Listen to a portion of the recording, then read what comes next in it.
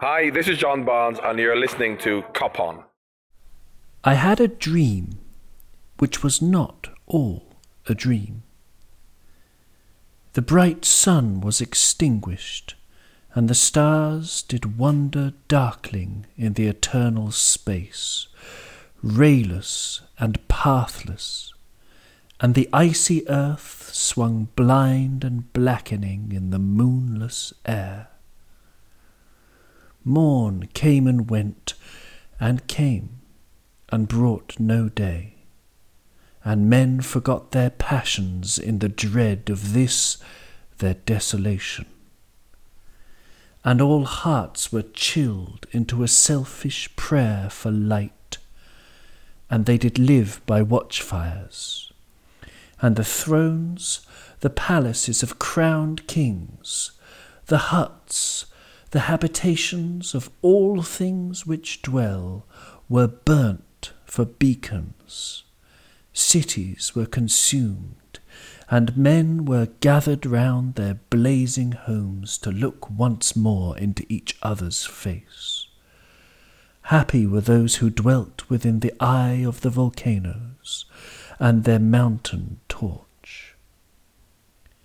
A fearful hope was all the world contained. Forests were set on fire, but hour by hour they fell and faded, and the crackling trunks extinguished with a crash, and all was black. Hello and welcome to Cop On Podcast, you fun-sized, luminescent, sunny delight. My name's Owen, and those opening lines were from a poem called Darkness by Lord George Gordon Byron. Today's episode will feature some very special guests from some very special places, ethereal spaces that flitter through the hive mind like neutrino butterflies, places such as Leicester City Fan TV, Crack Stat, and the Anfield Wrap. I'm delighted to bring it all to you, but just as the bells jangle and the barrier goes down to let the train of this special bumper episode through, one more thing. For the record, and may this be a permanent record, the online racial abuse aimed at Manchester United player Axel Tuanzebe is absolutely vomit-worthy. And as a citizen of this planet that we share, may I remind you of the words of a man who is an emperor to many, Haile Selassie, who said to the United Nations, I believe, in around about 1963, that until the philosophy which holds one race superior and another inferior is finally and permanently discredited and abandoned, until there are no longer first-class and second-class citizens of any nation, until the colour of a man's skin is of no more significance than the colour of his eyes, until the basic human rights are equally guaranteed to all without regard to race, until that day, the dream of lasting peace and world citizenship and the rule of international morality will remain but a fleeting illusion, to be pursued but never attained. Enjoy the episode.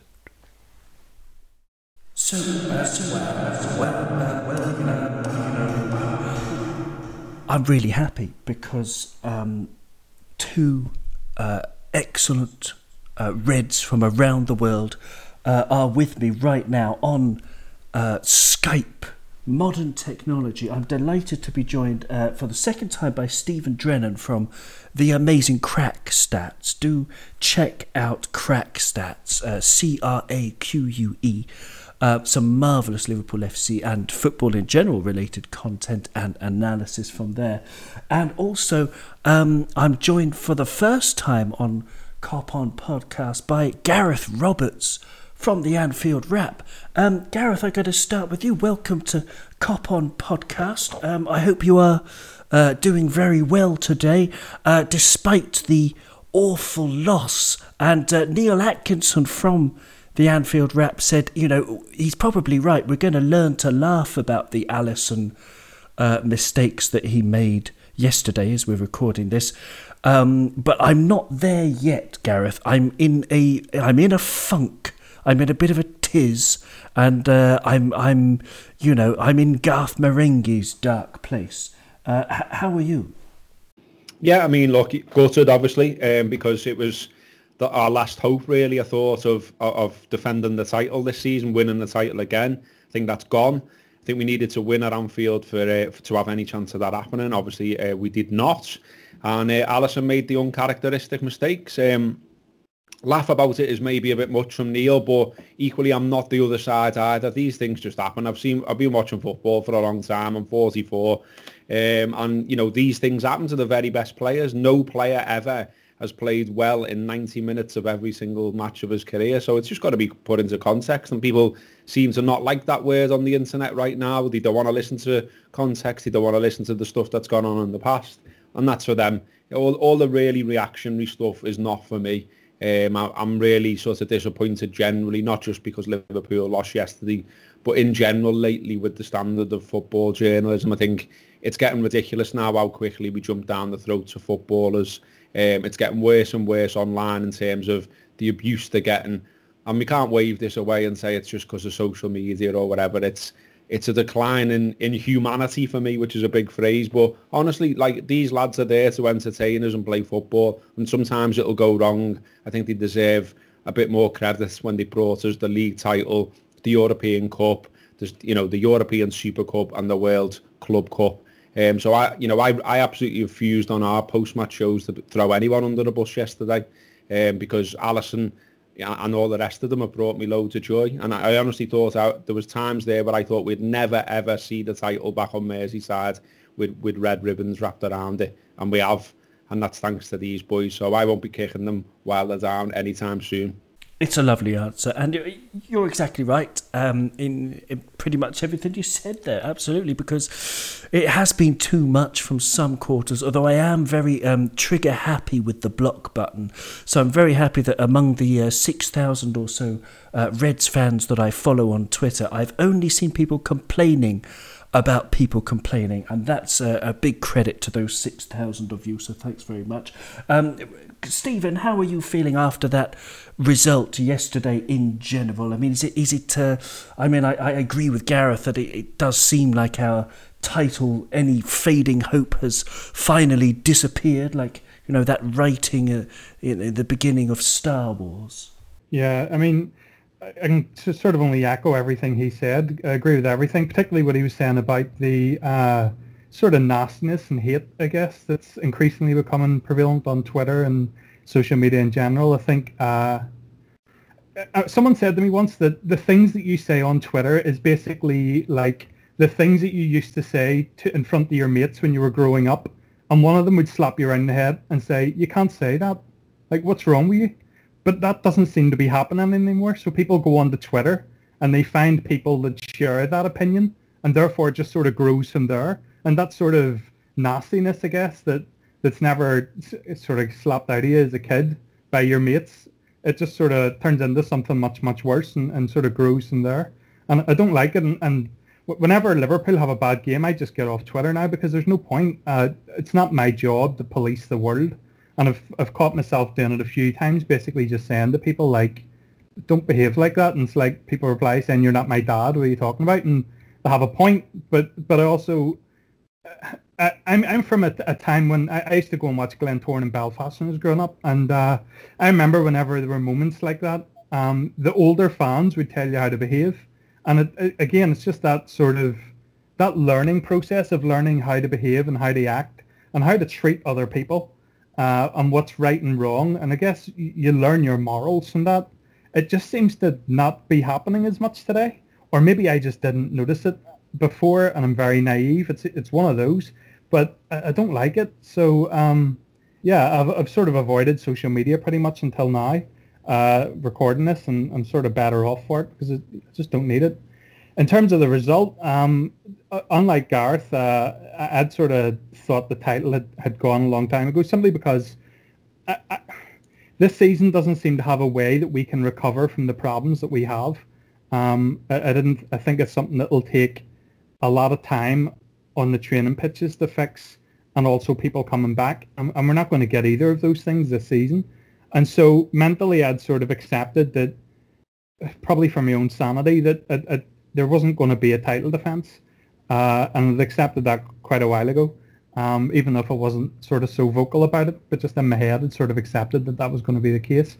But I'd also said before the season even kicked off that I thought this was going to be a very bad year for us, more than other teams. Just because all the things that we build up as strengths for ours have been taken away. Klopp's a good coach. Whenever he has time in the training pitches, we look a lot better. We use a lot of energy in pressing, so we need more time to recover. The lack of a pre-season, the lack of fans in the stadium, we build up our connection with the fans. So obviously, if they're not there, it has to have some negative impact as well. So I just thought it was going to be a bad year before it started, and it's sort of come to pass. And I don't feel better because of it, but maybe I'm just not so devastated, or I'm not reacting to the fact that it's happening as much as other people, I guess. So maybe it's just like that. Yeah, very interesting stuff, and we shall dissect a little bit of the carcass of the season as it lays before us as we get through this episode. But I want to start, as it's your first time on Cop On. I'm really delighted that you're with us, Gareth. I'd like to start with just a couple of questions about your sort of story. Now, my name's Owen Thomas, and I sound about as Welsh as Inspector Clouseau or something. I don't know.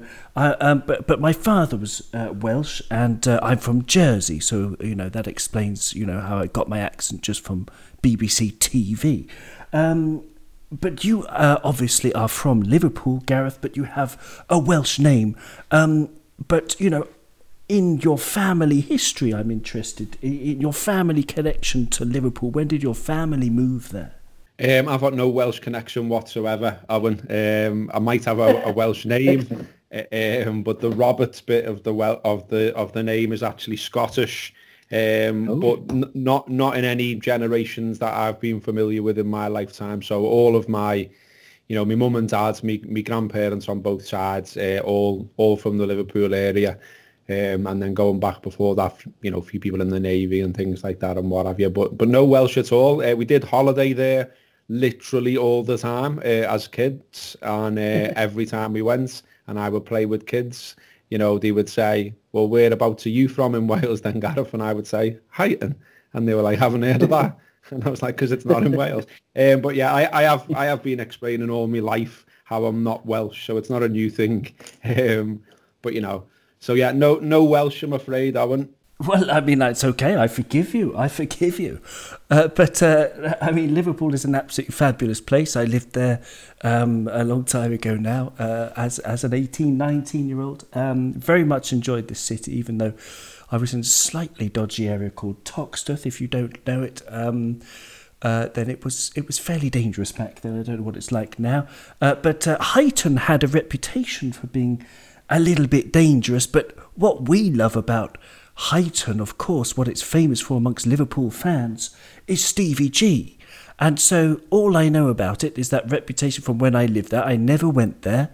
That it was also like Toxteth, a little bit sort of neglected area. But then you had this talisman, this hero, Stevie G, coming from there. And I don't know if you could tell us a little bit about Huyton. Maybe that's all nonsense and the reality is completely different. I don't know.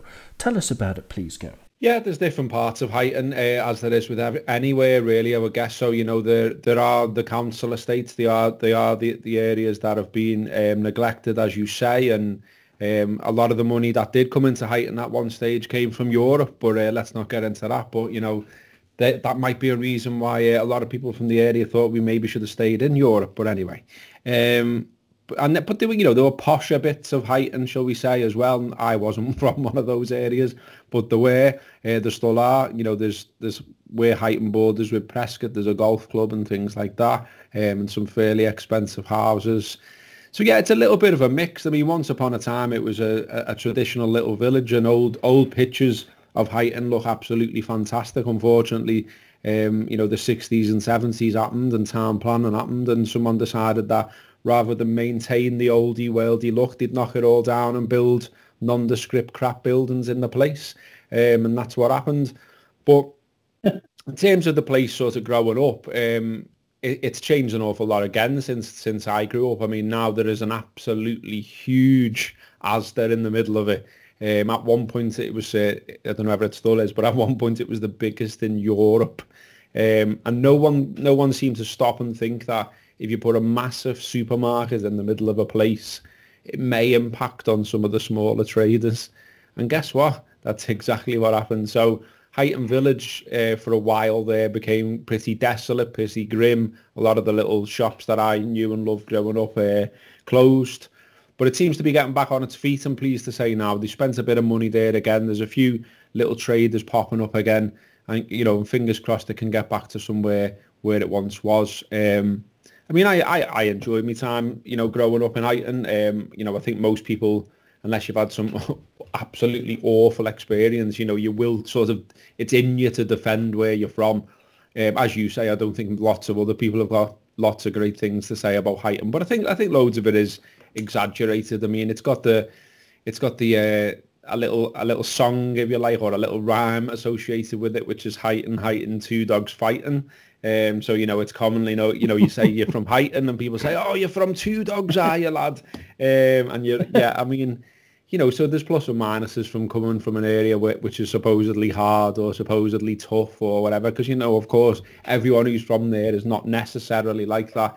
On Stevie, he grew up, literally a stone's throw from where I grew up. It was across the other side of the Alt, the River Alt, which runs through Huyton. I used to actually deliver papers to his estate, to his road. So I know it well, and I know exactly where he's from. And in fact, one of my best mate's brothers was in the same class as Stephen. He's obviously a few years younger than me.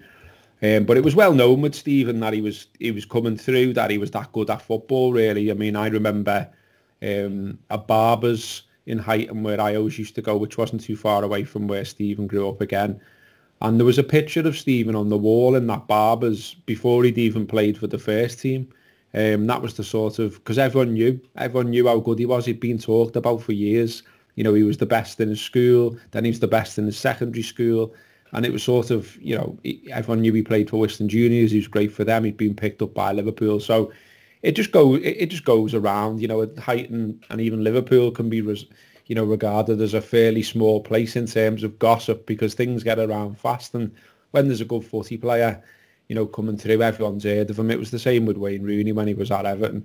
So yeah, we were all just waiting really for him to come through. And it's funny you should mention Toxteth, because it was a similar story, a few years before that with Robbie Fowler. Same again, he's come from a working class area. Everyone knows how good he is. Everyone's got a story about him, it seems, as well. I mean, another next door neighbour of mine had played footy against Fowler as a goalie and had been chipped. And just in a junior match, Fowler had chipped him from the halfway line. So he had his own sort of little story about Robbie Fowler. And again, it was the same with him. We all knew he was coming through. We all knew how good he was.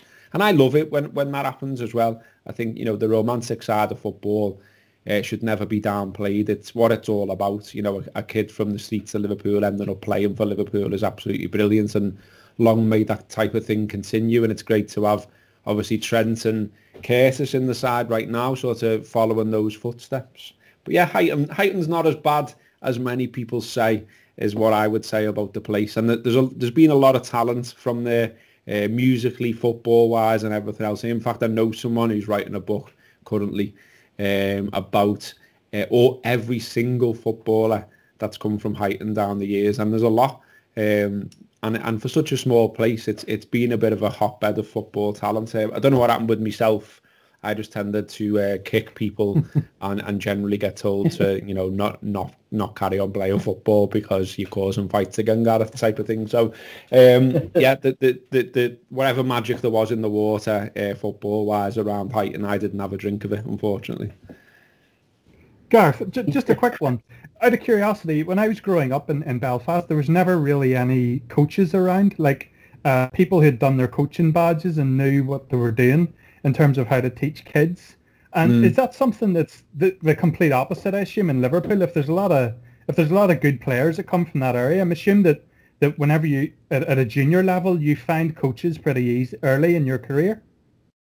Do you know what? I mean, it certainly wasn't my experience when I was growing up. My experience of it was that there were a lot of football teams in the area and it was quite well organised. So, any park, and there was a few in Huyton, for instance, would be full of people playing football all hours, all the time. And I mean organised and I mean not organised, so equally on the streets as well.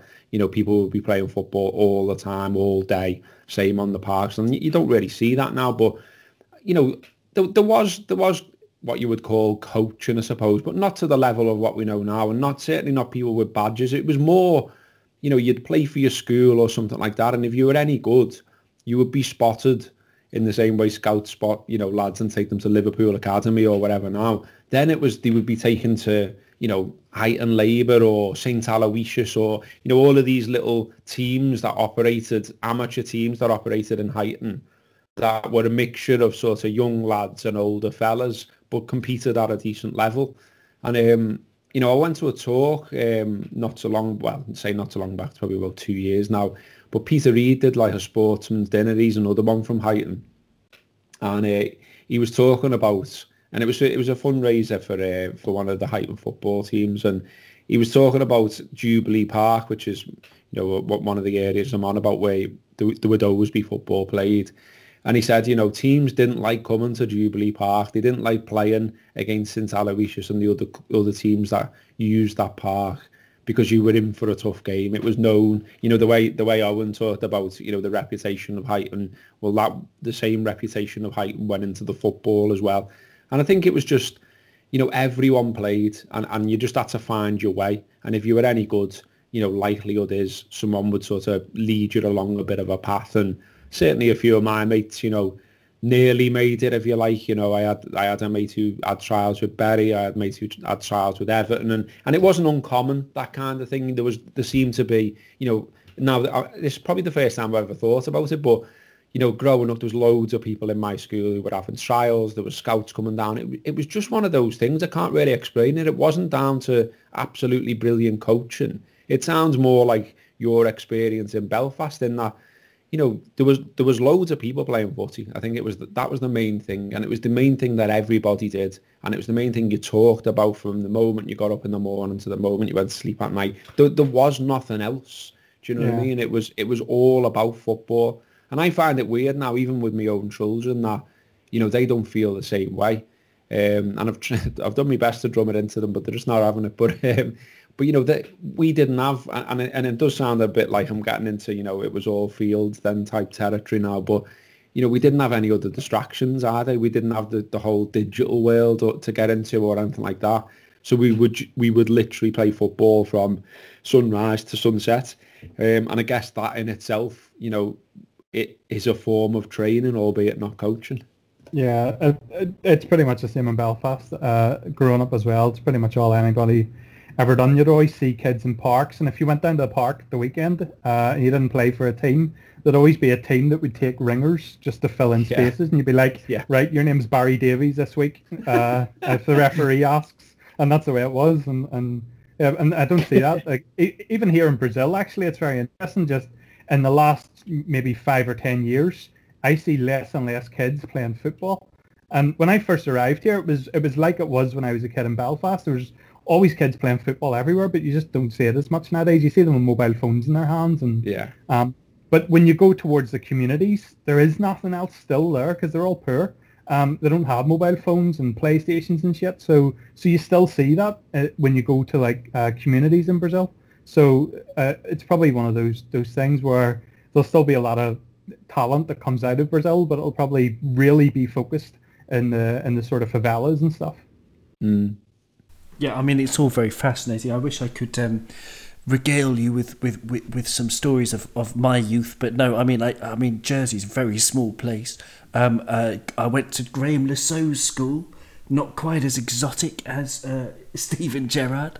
And I used to play football with about 5 of my mates, and we were rubbish. Yeah, I mean, it is all very nice, but I want to talk about football. I want to talk about the current Liverpool team, and it's bad times.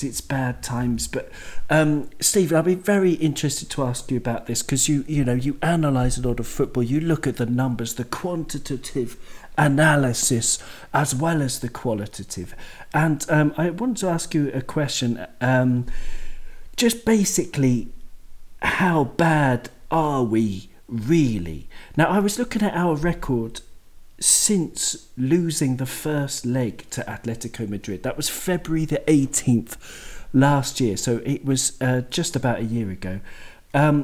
After that 1-0 loss, that we didn't play very well, we've won 26 matches, drawn 11 and lost 15, so we have a 50% win rate. Prior to that match, that first leg against Atletico Madrid, in all competitions we'd had the same amount of wins, 26 wins in just 4 months, with just 3 draws and 1 loss, which is an 86.67 win rate. So in the long term, that, I don't know, that you can point to all manner of reasons as to why, and it's very complex. But how bad are we? Are we going to struggle to make the top 4 for the rest of the season, Stephen? What do you reckon? Well, getting back to that word that Gareth used earlier about context, the thing with data is that it kind of ignores all context, and it requires the person that's using the data to deliver that context around what was happening. So I think that first game against Atletico Madrid, the second game against them, that's pretty much as good a game I thought we played last year, up until the point where Adrian had a meltdown. But we just absolutely controlled that game from up until we got 2-1 ahead. We just controlled that game entirely. They got nowhere near our goal. And then Adrian just had a mental collapse. And it's interesting the way that probably that single moment has kind of defined everything that came after it. And everything that came after it is basically a pandemic where we couldn't train or play for months. And then we've just tried to compress as much football as possible into a small, it's almost like 10 months of football into like a 7-month period, which is just insane. And the players, I said at the start, whenever you do that, you don't have time in the training pitches, which is where managers try to solve problems that they have, like tactical problems or having time to focus on a certain thing that isn't quite working. You can't do that. If you don't have time in the pitches, you just can't do that. And pre-season, again, that's where you would maybe make a change to what you've been doing previously. If you've no pre-season, you can't do that. So I said right from the start of the season, I thought it was going to be a bad season. I didn't know exactly what it would look like. I just knew it would be bad. I thought we'd have more injuries. I thought we would, if we get into like a struggly patch, where we tend to always do that every January, but if we get into one of those struggling patches, I thought it would be particularly bad, because it would be harder to dig your way out of it without having the time and also the players fit and ready to sort of do something different, put a little bit extra in. It's just not there. So the context of that period of time you're talking about, there's a lot of things to bear in mind with that, but also just the fact that like footballers are human, and mentally I think we've all really struggled in the last year. It's just been probably the worst year of many people's lives, certainly up there, and it doesn't matter what you've gone on, it's just a bad year, and footballers aren't immune to it. It doesn't matter that you're earning loads of money, you still have friends and family who are struggling, you'll still have people around you who are getting sick and dying, and no one's immune to that. And when a footballer's distracted at all, it makes a huge difference to their game. And so having just all of this going on, all the distractions and all of that context, it isn't to dismiss anything or to not to forgive it or to explain it away, but it's just something that people just need to bear in mind and be, I don't know, like sympathetic towards. It's just been a hard year, and the football's no different. And sort of mentally writing it off has been good for my sanity, and maybe more people should probably do that. Maybe not have big expectations. Whatever happens, and it's very hard to change it this year. In terms of how good we actually are, I think lots of the expected goals models from different sites have us between being either the second or third best team this year, even regardless of results. Just in terms of the chances we're creating and the chances we're giving up, we're about the second or third best team in the league. Results don't match that, obviously, and that's all that matters for most people. But it's important context again to say that we're not playing as bad as results suggest. But the other thing as well is whenever you look at data, it doesn't tell you what's going to happen. Like, for example, we don't know what Tuchel coming into Chelsea will mean for Chelsea. We don't know if Spurs, if they sack Mourinho and get someone in who can change their fortunes, we don't know what that would mean for them. They're only like 4 points behind us, I think, with a game in hand. So that could have a big difference to our season. And also, we don't know what difference it will make having actual defenders for us in defensive positions for the rest of the season, and how having our midfield back and actually being able to rotate our midfield properly and maybe have players that are fit in some positions, like in the engine room of the team. So there's a lot of things to think about that we just don't know how it'll work out. I think we'll qualify for Champions League without too much problems, but you don't know what's going to happen. And I would suggest people just sort of maybe chill a little bit and tone down the anger about everything that's happening, because it's just unnecessary and unhelpful. Just for your own mental health, just don't do it. Just relax and chill a little bit. You can still care about football, but don't be angry about it, you know? It's a great answer. Absolutely. I'm very glad I stopped drinking, because I would have probably, had a few yesterday and felt a lot worse. But I think you're absolutely right. We have to just accept that it's going to be up and down this season. But Gareth, what do you think? I mean, Leicester City last season in the Premier League, they won 18 matches, drew 8 and lost 12. So they had more or less just under 50% win rate. And they finished 5th. They missed out, of course, on the Champions League. At the moment, in the Premier League, Liverpool have played 23, only won 11. So we're just under this 50% win rate as well. And we're currently 4th. I mean, are you fearful? Are you relaxed? Are you chilled about the situation? Or are you fearful of losing out on the top 4? Or do you think now we've got Kabak and Davis and Jota coming back, we're going to see the upturn that we, really want to see? Yeah, I mean, look, I think there's always stuff that you can grab hold of and look at and say, look, there's stuff to be positive about here. And again, it's felt like today and certainly last night that it's not what people wanted to hear. But you know what, tough. I watched a thing that an interview Jurgen did after the game yesterday before, and I really liked it because I think lately he's become a little bit more honest. He's a little bit frayed around the edges himself. I like what Stephen said there about, you've got to remember everyone's human here. Just because, they play football or they manage in football, they're allowed to have a tough time themselves. And I think it's a really hard season to predict how it's going to go. Even with the sort of the data of half a season, if you like, already. I mean, of course, we can all look at the league table and we can look at last season's league table, but I almost think last season's league table is pretty irrelevant because, as Stephen's already alluded to, this season's concertinaed into, a smaller gap, if you like, and it's just absolutely relentless. I mean, what I was still saying when I was watching City creep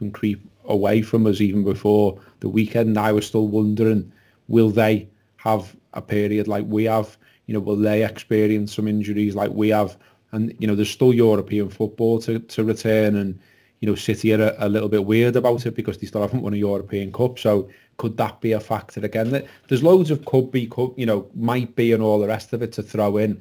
And I don't know about yourselves, I keep an eye on the odds for sort of top four and for winning the league and stuff. And they've changed so often, even in half a season. And that says it all, really. I mean, it swings and roundabouts, it really is. I mean, we've gone from Solskjaer being, Ole out, trending on Twitter and all the rest of it. And, United fans seemingly having had enough, to all of a sudden he's like, Messiah and he's going to win the league, to a bit more of a reality check now that they're 5 points behind City.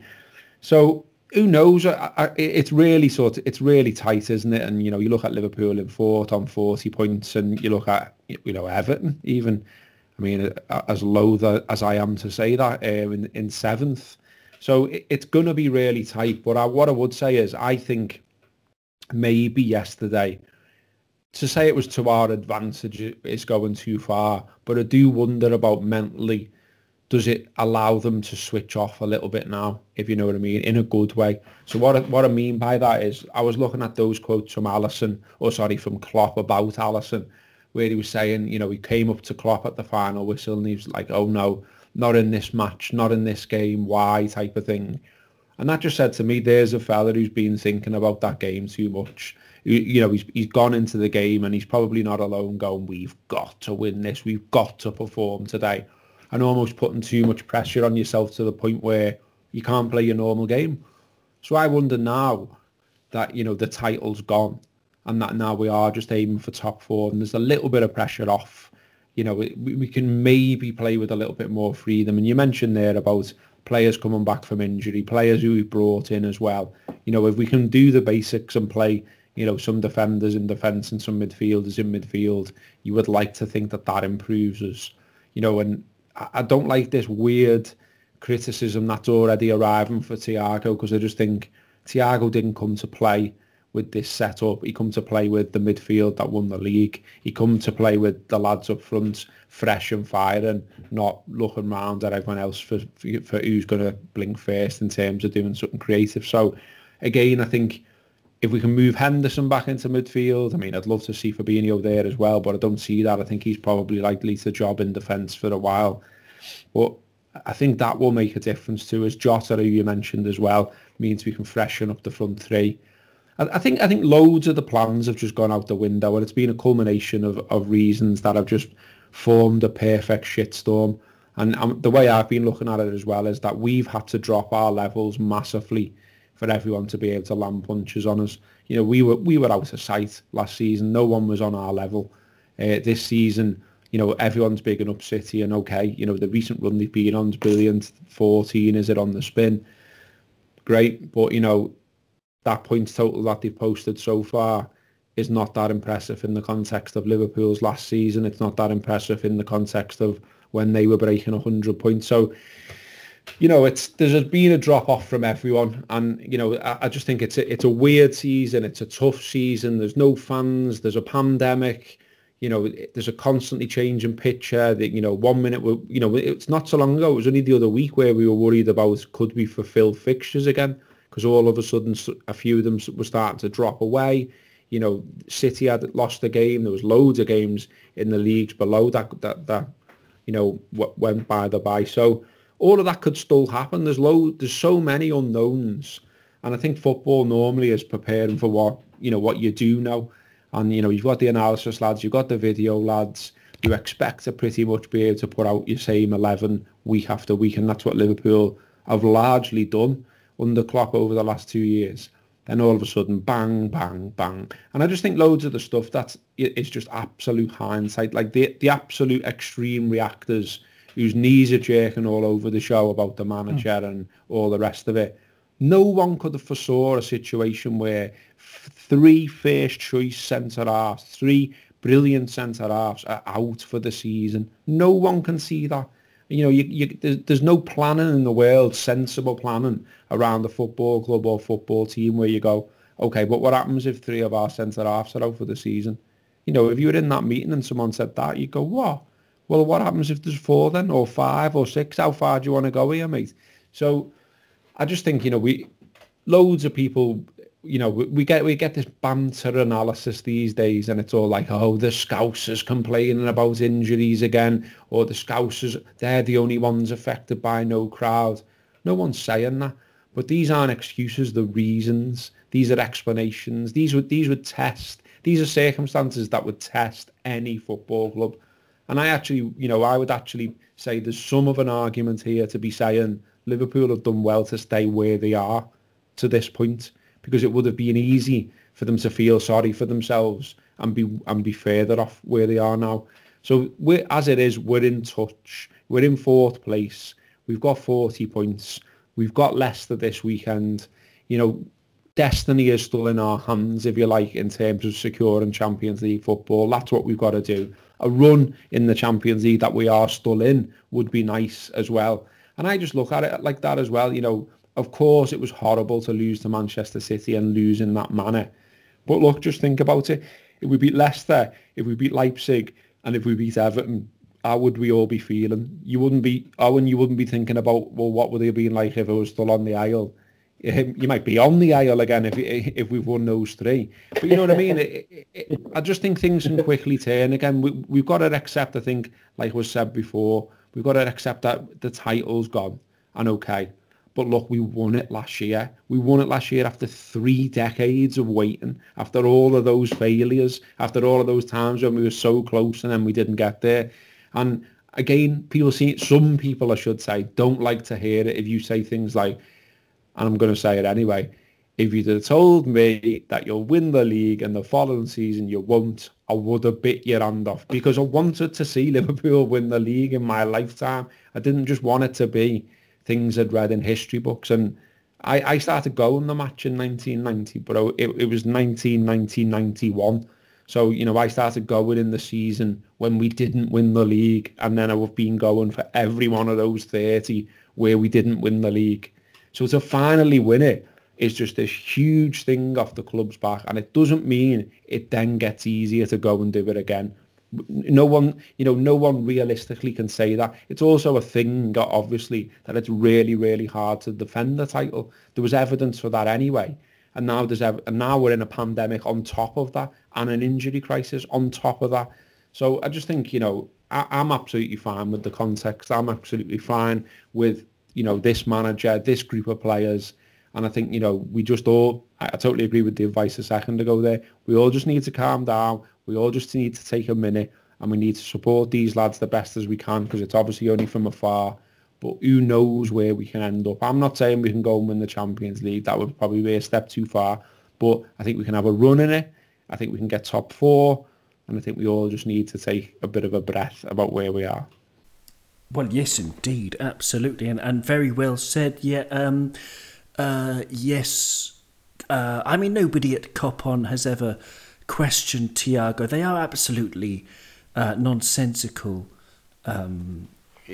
Arguments against him slowing the play down. You just look at any kind of statistical analysis. If you can't see it, if you can't just see how brilliant he is, just look at any stats. Like, for example, I saw an article the other day questioning his tackling ability, and of course he tackles in a very strange Marco Verratti slidey way, but he's actually been our top tackler, in the games that he's played by a long way. He does actually win the ball very well. But yes, and in terms of Jurgen Klopp, anybody insulting him, I mean, they're not just bananas, they're the whole fruit bowl.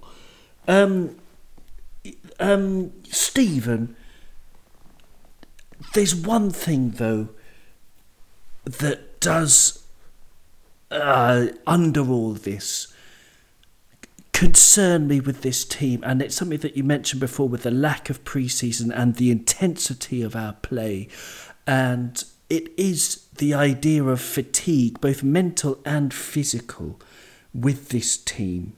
And I just think, well, I want to talk about Leicester really, but going into the Leicester match with these 6 days off, is that going to be enough to start recharging the batteries, and we can actually start, flying at Leicester with all of the anger that we've built up?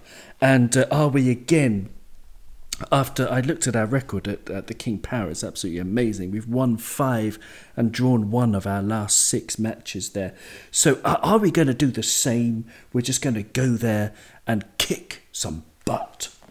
Yeah, I mean, physically, 6 days is plenty of time to recover from one football match to the next. The time to worry is when they're stacking up sort of 3 games in 6 days, which we've had a few times this season.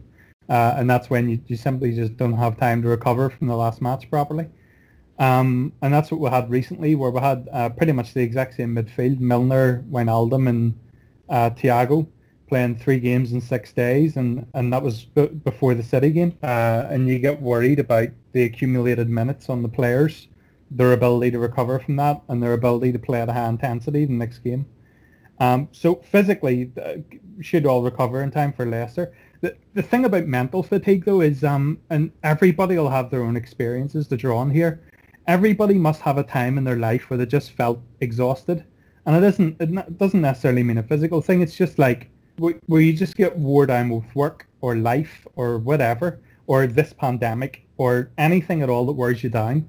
And then it's a case of, well, what do you need for that mental fatigue to start to go away? And you kind of just need a total reset. And sort of, they're still in the middle of a season. They're still going to go to training every day next week, and they've still got another match to prepare for. So I'm not sure if, in terms of mental fatigue, they'll probably need a holiday.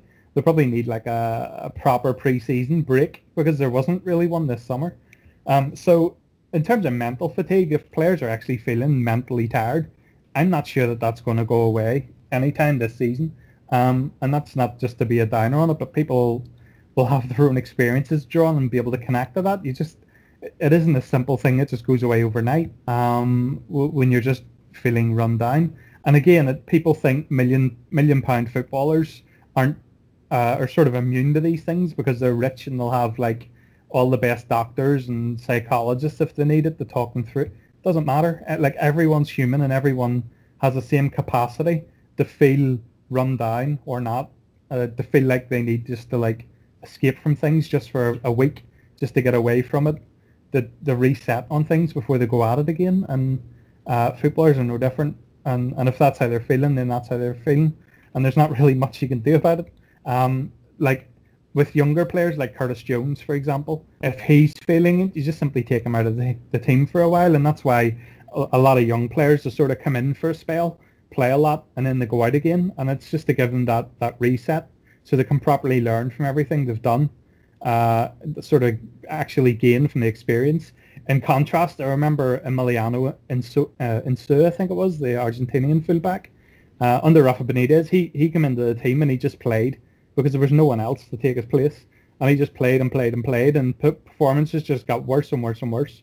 And he went from being like a promising young talent for us to like someone who needed to come out of the team because he was a disaster every game in the space of a season, because we just, over the season, we just ran him into the ground. So it's interesting, like, how mental fatigue as well as physical fatigue affects players, and everyone's different.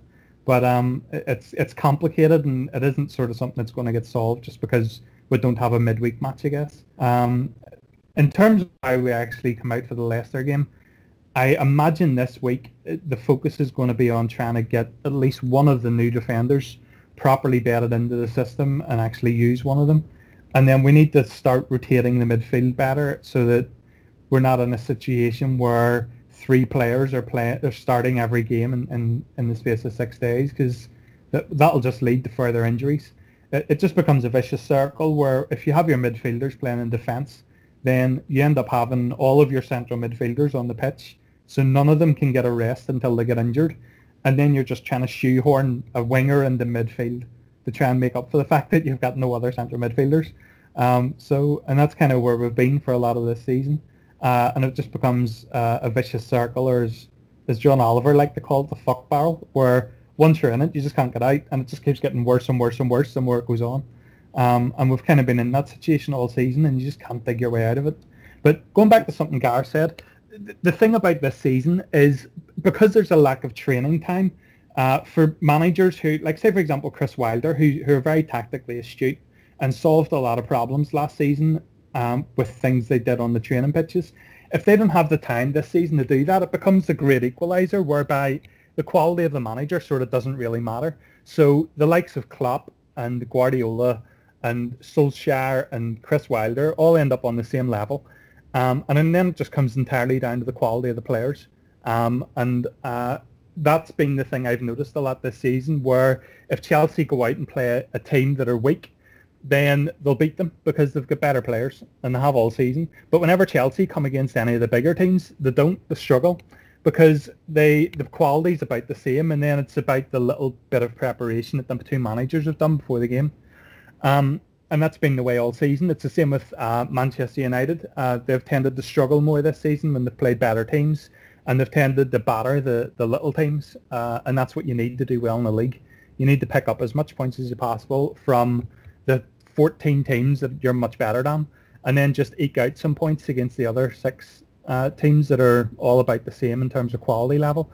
Manchester City are a bit above everybody in terms of quality, and they probably have been for quite a while, simply because they can spend a lot more than all the other teams. They've literally spent like £1 billion net in the same time that we've spent about 200 million. So they can kind of just blow everyone out of the water. And once we start getting past a couple of injuries, our squad depth just isn't there in the same level as Manchester City. And again, that's a consequence of us having players signed on a Bosman and players signed on 8 million instead of like 40 million, 50 million fullbacks on the bench. So it's just one of those things where Manchester City are always going to have more quality. And if it comes down to the squad players that are usually on the bench being your starting players, then Manchester City are just going to have a lot better team than us.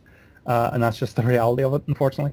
And that's where we've been pretty much all season. All season we've had most of our starting players injured or coming back from injury or run into the ground and about to get injured. And it's just been that way all season. And so, yeah, I'm not sure where it's going to be a thing that takes time to change. I think we need to stop this idea of thinking it's just going to change overnight, because it's probably not.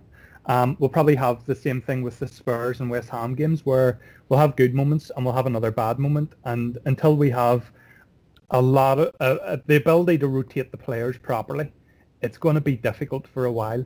The good news is I think with Kabak and Davies, if they can start starting matches for us, and if they could start most of the matches between here and the end of the season, it would help us so much. We'd also have Jota back, and then we can actually rotate our forwards properly. Because when we put Origi in, the system just doesn't function as well. So it will get better. I want to just avoid the idea of it might get better overnight, or it should get better for the Leicester game, because it might not. So I just want to... I wanted to spell that. But like Gar said, the possibilities are to have a good run in Europe. We're much better than a lot of sides we'll face in Europe. Leipzig are a good team, but we definitely have better players on them. And we could definitely beat them over 2 legs, so I'm not too worried about it. But yeah, I don't want to think about the next match. Just that it's probably going to be something where it'll be a gradual improvement as and when we get players back. Well, yeah, it's a very excellent answer. Thank you very much. Yeah, I agree. It could be a long way in terms of mentally to get back on song, but for 6 days should be enough. I do know, thanks to Google, that there is a water park in Blackpool called Sandcastle that apparently features a lazy river. And for the 18 plus, there is an adult-only spa area featuring heated lounges, a sauna and a steam room. So I recommend perhaps Bobby Firmino could spend a few days there, going down the lazy river on a sort of silver rubber ring or something. You think that's where Klopp took Van Dijk? Yeah, probably. Yeah, to sign him, absolutely, exactly. I mean, 75 million and a free ticket to Sandcastle. Gareth, what would you do against Leicester? Just one final question then. Just what would you do? Would you change anything tactically? Bring in one of the new guys? How are you feeling about it all?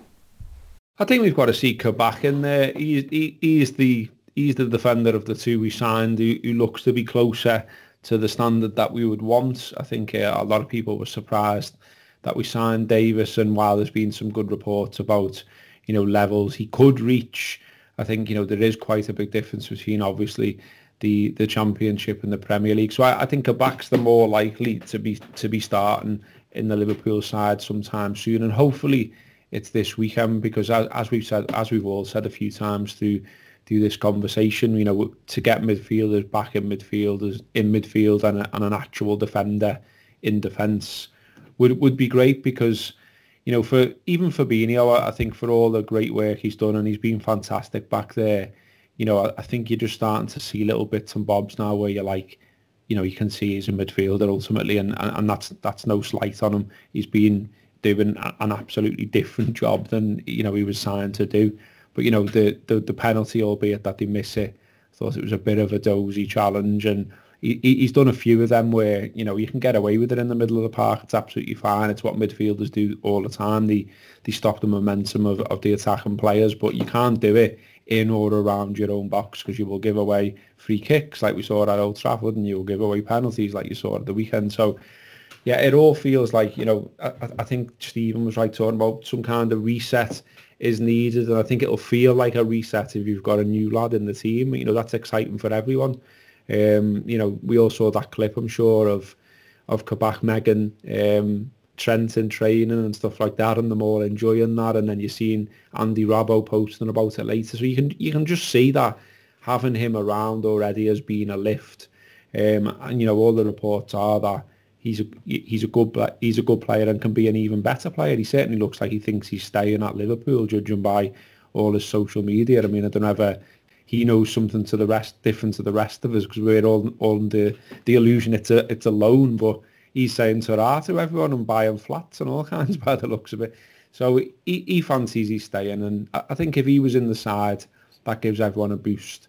And let's see what he's about. And look, you can say it's still early, and you can say it's not typical Klopp to put someone in at this stage, but equally, we can almost regard it as a free hit. If he comes in and plays well, then he comes in and he plays well and everyone's happy. If he comes in and he makes a mistake, well, you just say, listen, we wanted to try something different. He's new at Liverpool. He'll learn. He can get better. All of those things. So I'd like to see Kabak in. But then beyond that, you start to think, well, what are the other changes that can be made? I mean, I said before about how things keep rolling over and one thing seems like a consequence of the other.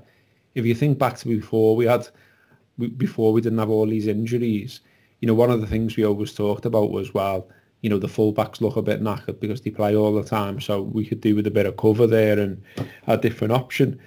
And I thought it was interesting against City that, when the game was lost, which it was, Tsimikas comes off the bench for Robertson, and that just said to me, it's at the back of Klopp's mind. We've got to get Robertson a rest somewhere. We've got to get him a rest somewhere. And I'm not saying it'll be this weekend. I don't think it will be. But the amount of football the lads played, is unbelievable. And if there's been a drop-off as a consequence, then you can blame him. And, but I think he's probably been looking at the defence in recent weeks and going, well, I'm already playing, Reece Williams, or I'm already playing Nat Phillips. I can't throw Tsimikas in because, all of a sudden you've got four lads who've never played with each other. So, he's gone with experience. That's why you've seen Fabinho and Henderson, etc. back there. And that's why you've seen, Trent and Robertson both retain the places even when they've looked a bit goosed.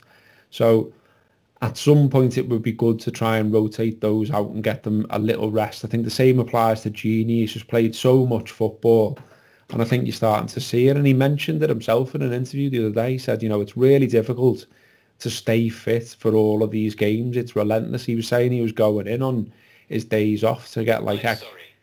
Oh, what was that? He was saying he was going in on days off to get extra treatment to keep his fitness up and stuff like that.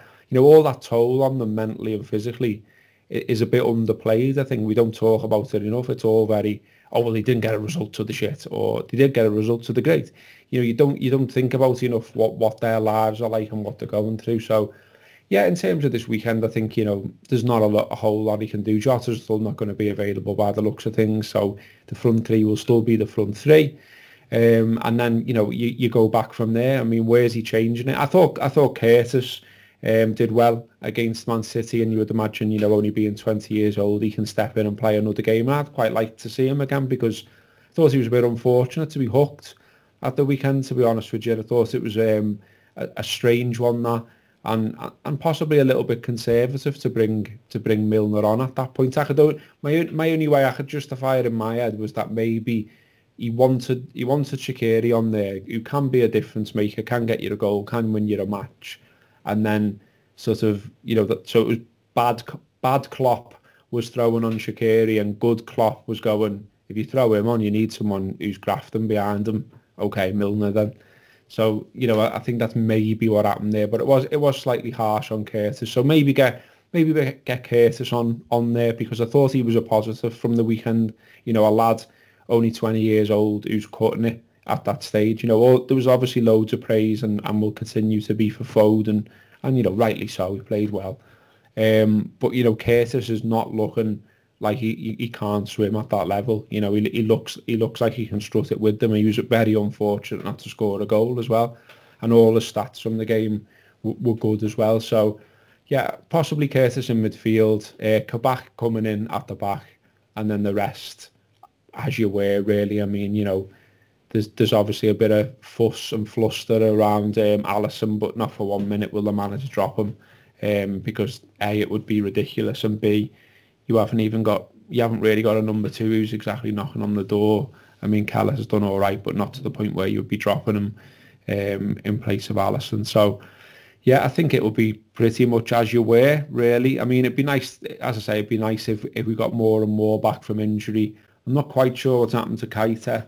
His name doesn't seem to have been mentioned for a while, even in terms of getting an update on where he's at. So at some point it'd be good to get some return on his fee. We know what he can do. We know he can be a match winner, but he hasn't been enough.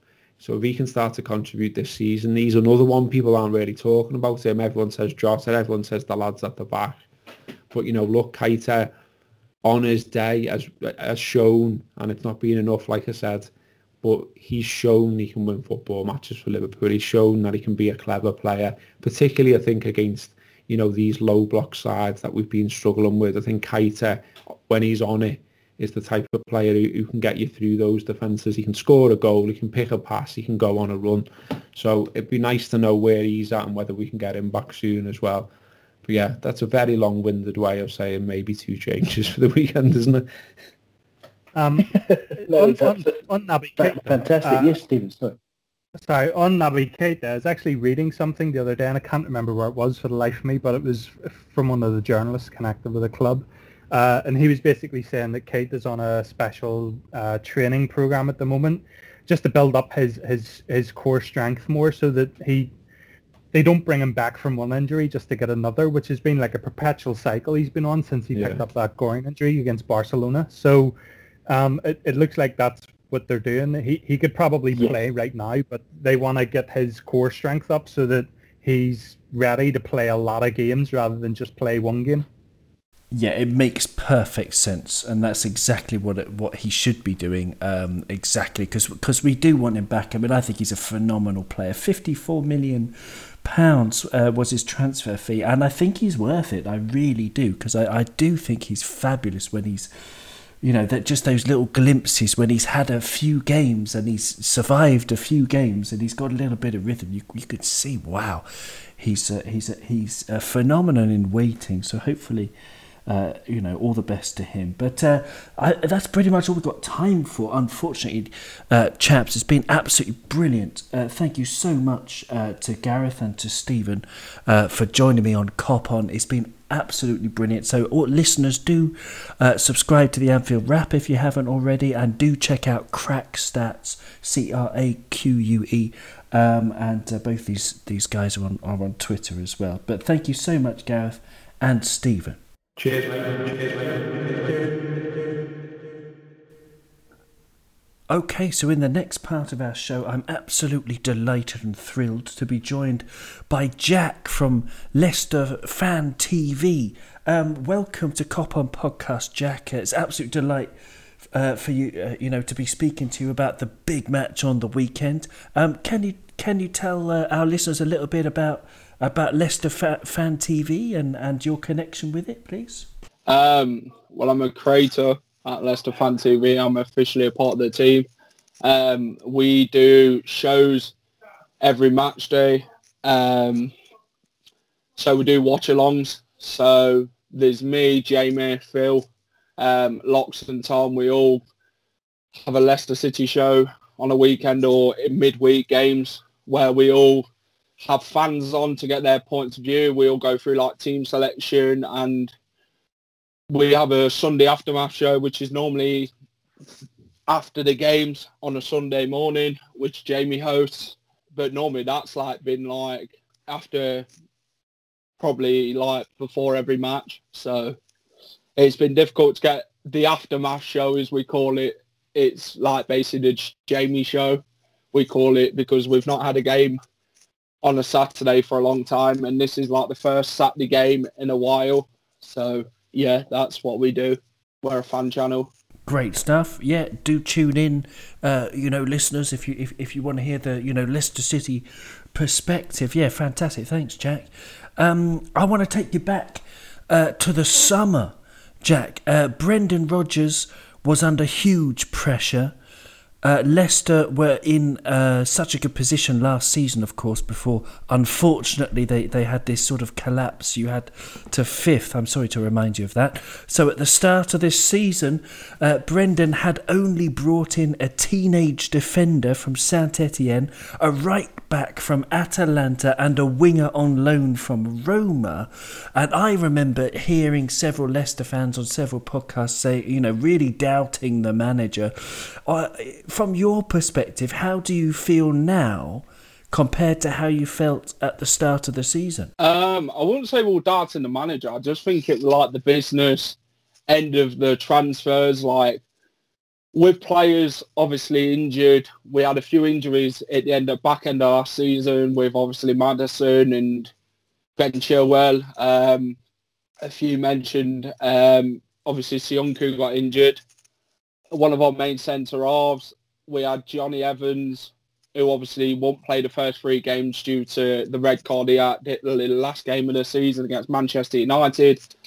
So as fans, we thought, well, we've not really evened up the numbers, and we were kind of panicking. It was like panic mode, and I'm just glad Brendan got the business done, and, they did their business quite wisely, Leicester. We sold Harry Maguire, which we got £80 million for. We sold Ben Chilwell in the summer for another £50 million, so £130 million for 2 players isn't bad. And we've created good business, and we've spent our money wisely, obviously with Castagna coming in, and Wesley Fofana, and Cengiz Under from Roma. So we've not done too bad business, and these players seem to have been good, because with the fans being in panic mode, they thought, we've got all these injuries, we're going to be bottom of the table. Everyone wrote us off at the start of the season.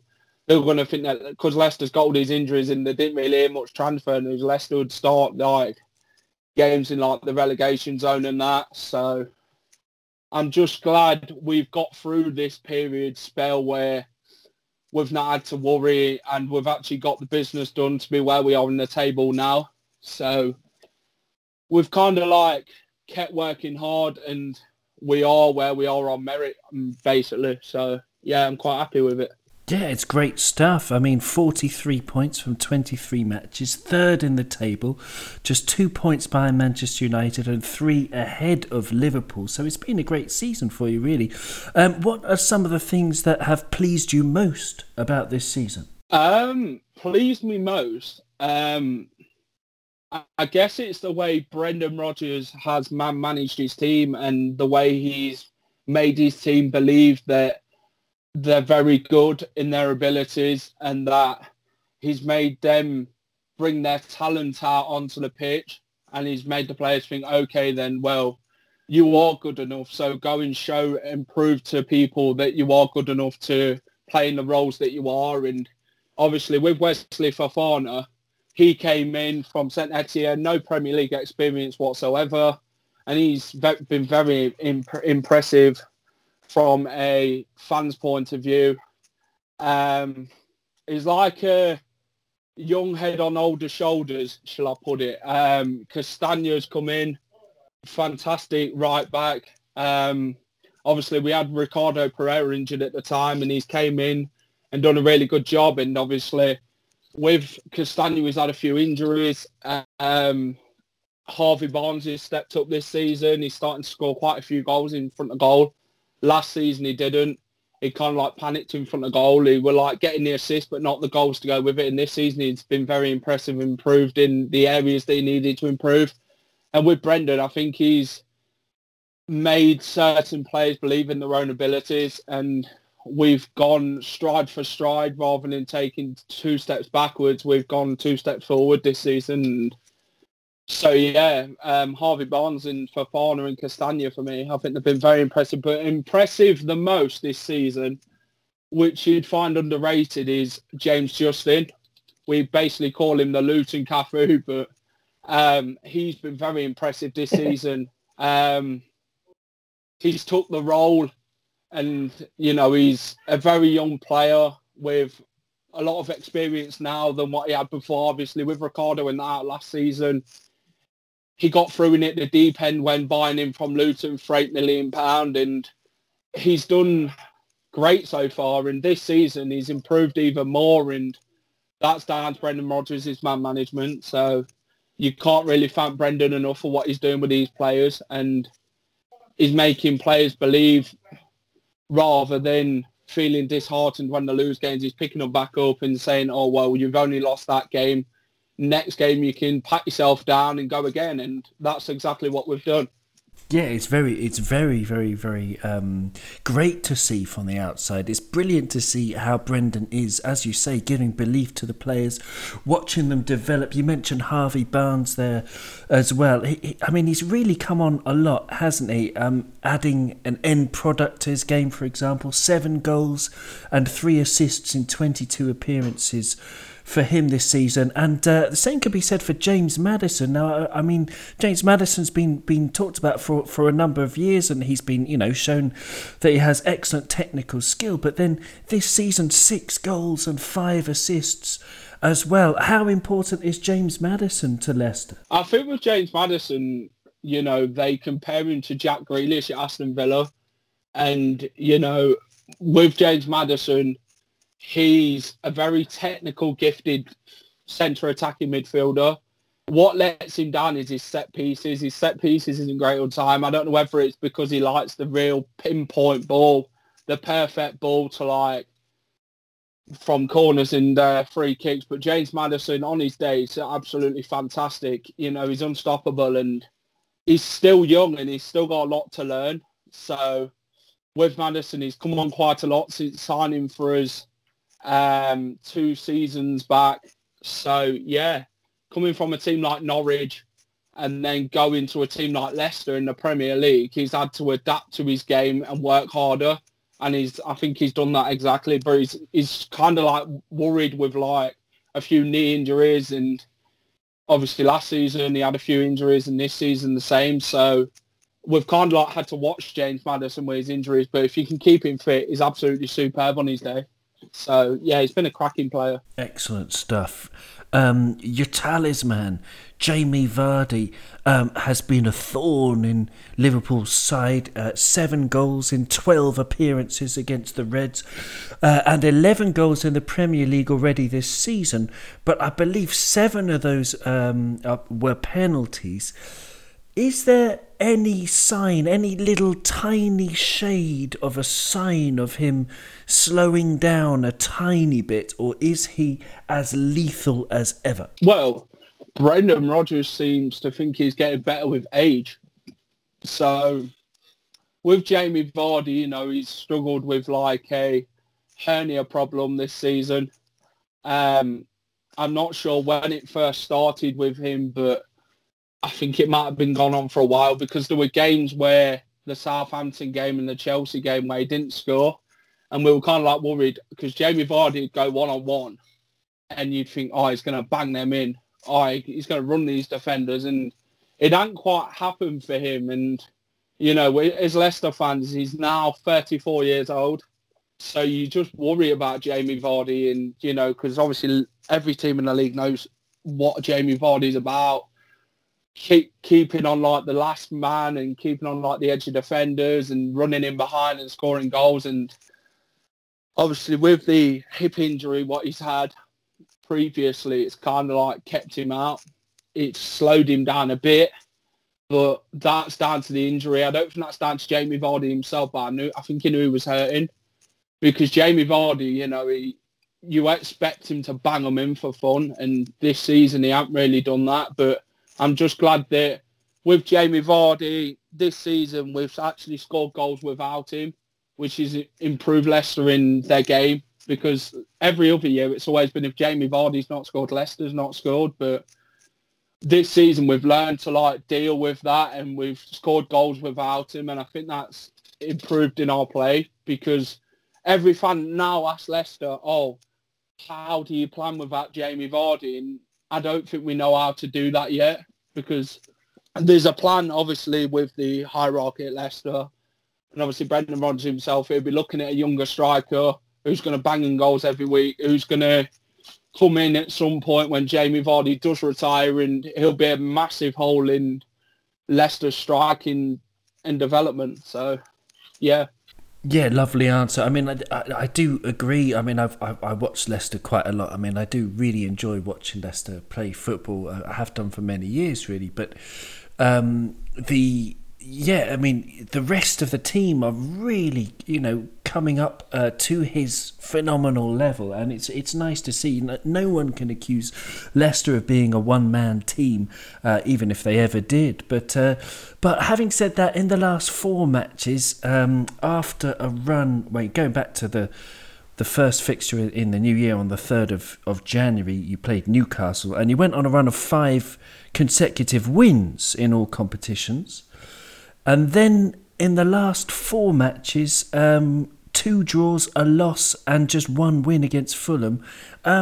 What's been going wrong for the past 4 matches? Anything in particular? I don't think nothing's gone wrong. I think with, obviously, Jamie Vardy, you know, the Southampton game, the Chelsea game, obviously he played the Newcastle game, and, you know, he wasn't scoring. And you just think to yourself, well, what's kind of like happened here? And I think you were like, with Jamie Vardy, he knew he was struggling, because you could see the wince on his face when he was talking to Brendan Rodgers, when Brendan Rodgers brought him off each time. You could tell something wasn't right in his game, and Jamie Vardy is a person, you could tell something was bothering him, and we didn't know. And, you know, I'm just glad that we've actually kept up in scoring goals, why he's not been scoring and why he's actually been on the pitch.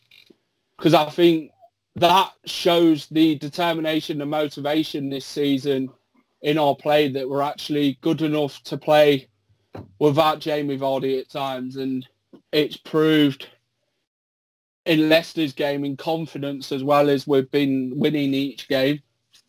So with Jamie Vardy, it's obviously a huge miss, isn't it, with him being a prolific goal scorer. And then you think to yourself, oh, well, he's not scoring goals. How do we like work around it? And we've kind of like done it this season, and we've kind of like settled for it. So with Vardy, you know, he's a big miss in any team. If Liverpool had him as a striker, it'd be a massive miss. And, you know, you just got to learn to adapt without him, really. If he's injured, he's injured. You don't want to like make it worse for him, because you could lose him for a longer period than what we've lost him for. So I guess we're lucky in a way that we only lost him for like I think we lost him until the Wolves game. He went for an operation after the Chelsea game, and then after that, you know, out for a bit. He missed a Brentford game on the FA Cup that weekend, and we got him back on Sunday for the Wolves game, which shows confidence, really, that we've actually got him and not lost him out. So basically, we're lucky we've not lost him for a long period of time, because age makes, and it's not just a number, is it? It's how your body feels. So, and obviously with Jamie Vardy, he's 34.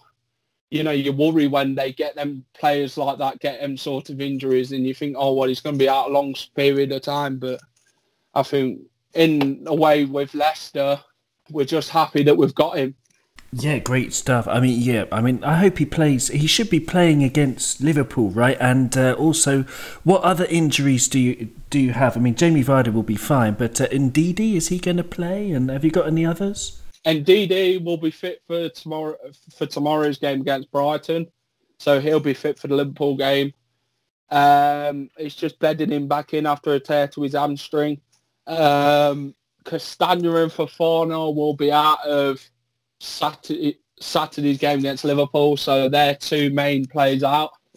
Apart from that, that's it. And obviously Dennis Pratt, he'll be out as well. So yeah. So it's Soyuncu back then, and Ricardo Pereira. Yeah, Soyuncu and Ricardo, fine. Yeah, they'll play against Liverpool. Right. Okay. So it's just Castagna and Fofana, which will obviously be unavailable for Saturday's game. Okay, so if you were to pick a team for us, then it'd be Kasper Schmeichel in goal and Ricardo at right back. Yeah, Ricardo at right back. Soyuncu and Johnny Evans is the centre back pairing. James Justin left back. We'll have Harvey Barnes, Yuri Tillemans, Wilfred Ndidi, James Maddison, Jamie Vardy, Harvey Barnes. I think. Hold on, give me a second. So that's 4, 5, 6, 7, 8, 9, 10. Oh, it might have Mark Albrighton. I think it'd be Albrighton on the right-hand side on Saturday, I'd presume. That's a strong team, yeah. That's a really strong team. Okay. And if you were to set up a team to play against that lineup, what weaknesses would you try to exploit? I think our main weaknesses this season has been set pieces, free kicks and corners.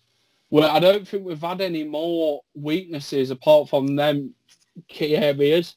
Because Leicester this season, it's always been about set pieces, corners and free kicks. We can't really defend from set pieces. I think that's been our negative side of our game this season. That's let us down.